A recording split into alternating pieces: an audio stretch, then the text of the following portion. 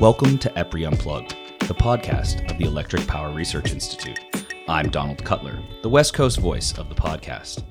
A story comes to mind whenever I find myself talking about batteries. My son, who was at the time about 18 months old, got in trouble at daycare for grabbing at a ball. Upon requesting his release from timeout, his loving daycare provider asked if his listening ears were on. He said yes, but batteries not working. Batteries are everywhere because we need energy everywhere. So much so that even a toddler looking to get out of trouble knows all about them. Joining me today is Haresh Kamath, a senior program manager who works in energy storage and distributed energy resources here at EPRI. Haresh has been with EPRI since 2002, supporting research and development of energy storage, electric vehicles, grid transformation, and more. Energy storage is key to enabling continued carbon reduction in the electric power sector through renewable integration. But it provides so many more solutions beyond keeping the lights on when the sun isn't shining and the wind isn't blowing. We're going to talk to Haresh about these issues, batteries, energy storage, and what these tools can do for the grid, and so much more. So thanks for being with us today. Thank you very much, Don. So let's start with an easy one. Can you give us the big picture of where we stand now in the energy storage space? Sure. And then energy storage has made a lot of progress in the last 20 or 30 years. A lot of it is simply because batteries have become ubiquitous, even in, as you just said, in our daily lives. It's hard to imagine now, but before about 30 years ago, there were plenty of people out there who didn't really have to deal with batteries on a daily basis. You didn't have to recharge things or use your mobile devices because you didn't have any. Yeah. But today, we've got cell phones, we've got laptops, we've got our watches, we've got our little Bluetooth headsets. We've got so many different things that we charge every day and carry around, and that's just kind of an example of what stored energy can do. On the grid, we're using stored energy as well to shift energy in time. That wasn't such a big deal, 30 years ago because we had a lot of control over our generation systems. Today, we're using more renewable energy than we ever were before. And so it's really helpful to be able to shift energy away, as you said earlier, from when, for example, charging the batteries when the sun's shining and then discharging the batteries when the sun's not shining so that people have power all the time. That's a really interesting concept, shifting energy over time and thinking about it more as a continuum as opposed to charging up and pulling away, thinking about it in concepts of time. Can you talk a little bit more about that a little bit? Certainly. I think that that's the way I usually think about energy storage. So we have a transmission and distribution grid that moves energy through space. And now with energy storage, we have a system that actually moves energy through time. So rather than using the energy right when it's generated, for example, at noontime, you can use that energy at 9 o'clock at night just by storing it in a battery and using it somewhere else. So basically, energy storage is something that puts that energy when you want it, where you want it. And so that's why batteries are so important. For example, in your cell phone, you charge it at night, you use it during the daytime. It shifts that energy in time and space. And so that's that's the capabilities of energy storage in a nutshell. That's really, really interesting. And speaking of kind of these breakthroughs and where we've been over time, what has been the most important breakthrough in the past 5 years? You said 30 years ago we wouldn't even thought about this, but as we deal with this type of technology, things seem to be speeding up around this. So what's the biggest thing that has happened recently? Absolutely. So a lot of times the revolutions are very quiet, and that's also been the case in energy storage. We had a very big breakthrough about 25 years ago with lithium-ion batteries, which made their way into our consumer devices and eventually into electric vehicles, and are now making their way onto the grid. The big revolution we've seen in the last, let's say about 8 years, especially since electric vehicles really started hitting the streets in large numbers, is that the cost of battery storage has come down substantially. And the effect has been very similar to the way that the cost of, say, microprocessors has come down substantially. The effect is that we start putting batteries everywhere. We start putting batteries on every device, even devices that you didn't think would need a battery before you start putting batteries on them. And so just simply as the cost comes down, it becomes a lot less expensive to do that. And that's also true on the grid. So as the battery costs become lower, it becomes more and more economical to make large-scale batteries. I never would have thought 5 years ago that people would be talking about batteries the size at which that they are now. If you said 5 years ago, what's the size of a battery? Maybe it's about enough as it would be the size of a wind turbine, generate as much electricity as a wind turbine. But today, we're now talking about batteries that are generating as much electricity as a gas power plant or even a coal power plant. And so you can think about batteries as substitution for gas power plants or coal power plants. Naturally, the batteries don't actually generate electricity. They're just shifting it in time. But by being able to shift that much energy in time, you're talking about being able to replace those types of assets in the grid in the way that the grid is being operated. So you're saying there is incredible opportunity here. So what's the biggest barrier? Costs down, the technology seems to be there. What's the biggest barrier getting more of this technology onto the grid? So the technology is still very new. And although there's tremendous potential, as you said, there still needs to be a lot of work in actually addressing how we integrate these new technologies onto the grid. There are still a lot of operational concerns. How do we use these batteries? There are still a lot of things that we haven't figured out in terms of best practices in how do we design and operate batteries, how to make sure that we maintain safe and reliable operations at all times. I realize, for example, a lot of people have seen the films on TV or on YouTube of batteries burning or exploding. And of course, there are always risks associated with every technology, but we have to make sure that we understand and manage those risks in a reasonable way, and that always takes time. So it pays to take it slowly and to understand fully what's possible with these batteries and what we have to address in terms of risks and understanding what the capabilities of the technology are at any given time. So you were just saying there are a lot of different capabilities. We did talk about shifting the energy over time, turning on the lights when the sun is down with solar power, essentially.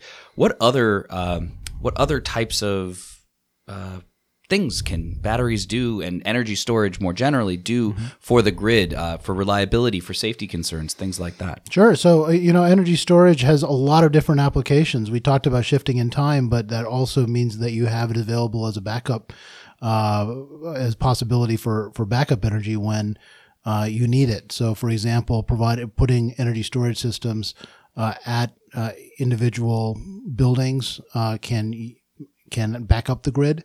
Those batteries can provide services back to the grid to try to get the grid back online if it goes offline. So during outages, the batteries can actually help to start the grid back up. There are lots of different applications that we're looking at where batteries provide services back to the grid to help it operate more reliably and reduce costs to consumers. That's really, I think that's an interesting point, because a lot of the times when you're looking at how batteries are discussed in kind of the mainstream media and how people are talking about them kind of from a consumer point, it's all about keeping the lights on, but it's much more, or keeping the lights on when the sun's not shining, the wind's not blowing, but it is much more than that. There are examples of kind of moving past that in utility investment, talking about non-wires alternatives, and I think that really gets to the core of that. But speaking of the batteries in the media, we always hear about lithium ion, and that's what you had talked about, how the price has gone down in that. But we've also been receiving questions here at EPRI about some other types of technologies. What else out there is exciting you in the energy storage space? There are lots of new technologies being investigated for energy storage, and it might take some time for some of those technologies to actually become mainstream. But we're looking at a lot of different things out there. I know there's a lot of interest in these technologies called flow batteries, which use liquids rather than solid electrodes. There are ultracapacitors or supercapacitors, which have certain potential in certain applications.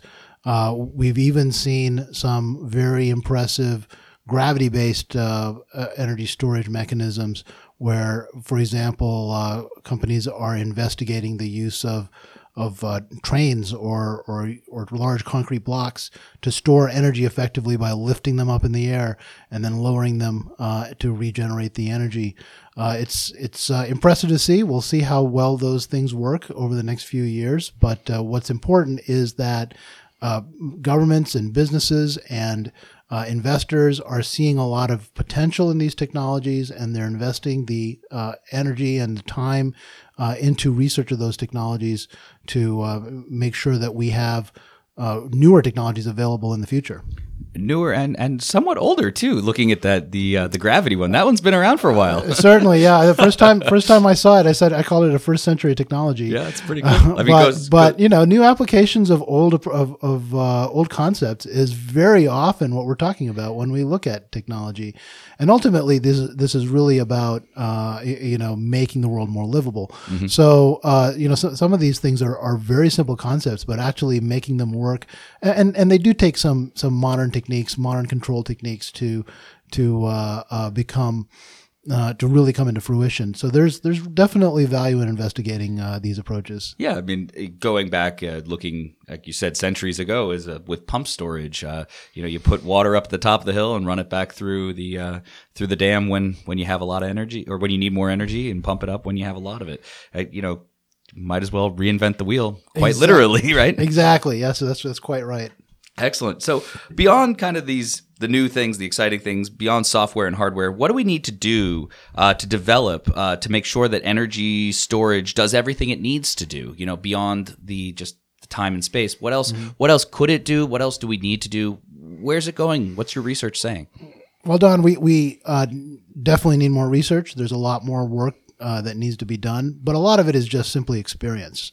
People.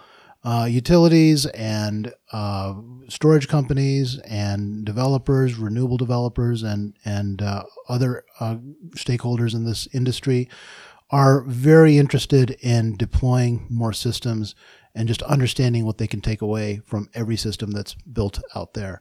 It's very important for us to learn from those experiences. Typically, when we install things don't always turn out the way that we expect, as you know from any experience you have with with just about anything out there. Mm-hmm. We learn every time we do something. And so we're right now on a very steep learning curve with energy storage. We can expect that 5 years from now, we will know exactly what to do in a lot of different contexts. But today, we're still figuring that out. And so the most important thing is to share that information around the industry and around the world to make sure that we can build on what we know and build on the experiences that are being accumulated right now. So speaking on building on what we know, this seems like you can't just put a battery on a house or somewhere near some generating station. You need to have things that connect it. Smart inverters are a big part of that. Can we talk just for a few minutes about how they're important, what they do, and how they play into the energy storage space? Absolutely. So smart inverters is something that have come into play recently, especially with solar. And the purpose of smart inverters is to give us more control over what individual systems are doing at any given point. So the smart inverters can actually be used to control the output of the solar to better match what's needed on the grid. Older inverters were relatively simple in operation, and they were grid connected only. So essentially, they would just take solar power and put it on the grid, but they weren't able to control that output. And with smart inverters, you can do quite a bit more. You can use them, for example, to actually provide services back to the grid. and they can be used to increase the amount of solar that's actually out there. The same thing applies with batteries.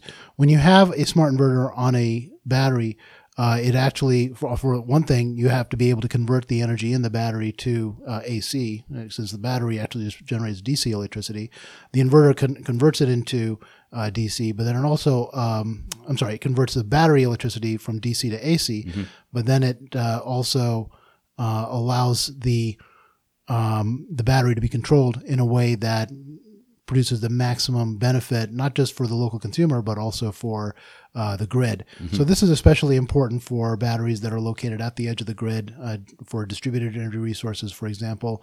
It's very important right now when you put solar and storage together, so that the solar can charge the battery if the extra energy from solar is not used, so that the battery can then later on be used to power the house or the grid when electricity is not available from the sun.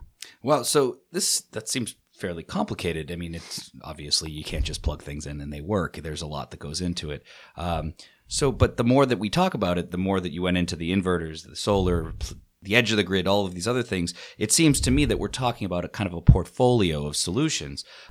Distributed energy resources, or DER, as they are, commonly discussed. Is that the solution, a portfolio approach? Is the sum much greater than its parts, or is something the most important?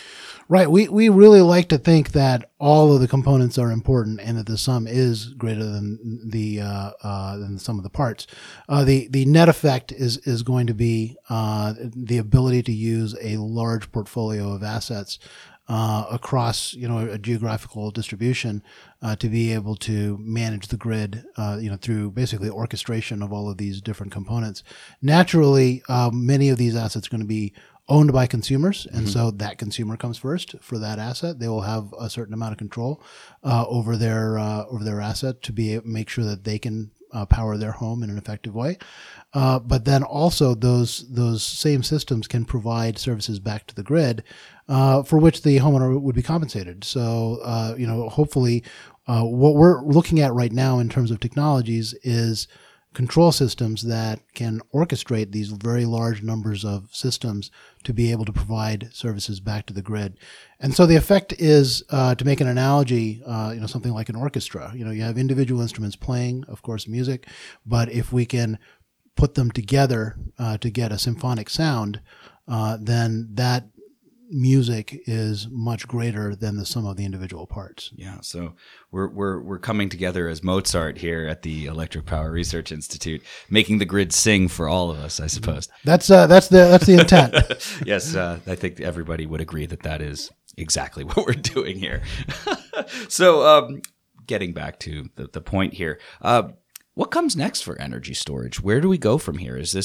Are we going to see the end of traditional, quote unquote, traditional utility services, or are batteries just one part of what's going to come next? Energy storage in general. We definitely see this as an enhancement or an augmentation to what we've been doing with the grid for the last 100 years.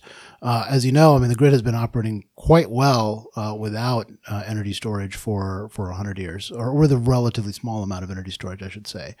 As energy storage becomes lower cost, we can expect it to eventually become ubiquitous on the grid, and that that's going to enable us to be more reliable. It may cut costs in some places. It will certainly give us the capability to do some things that we've never been able to do before. And with new technologies and new types of products, we'll only see what the future holds. Batteries are an enabling technology, just as they have been for consumer electronics. Is really what we build on that platform that I think will really amaze us. That really puts us forward looking, and I think that's an opportunity to ask everybody's favorite question.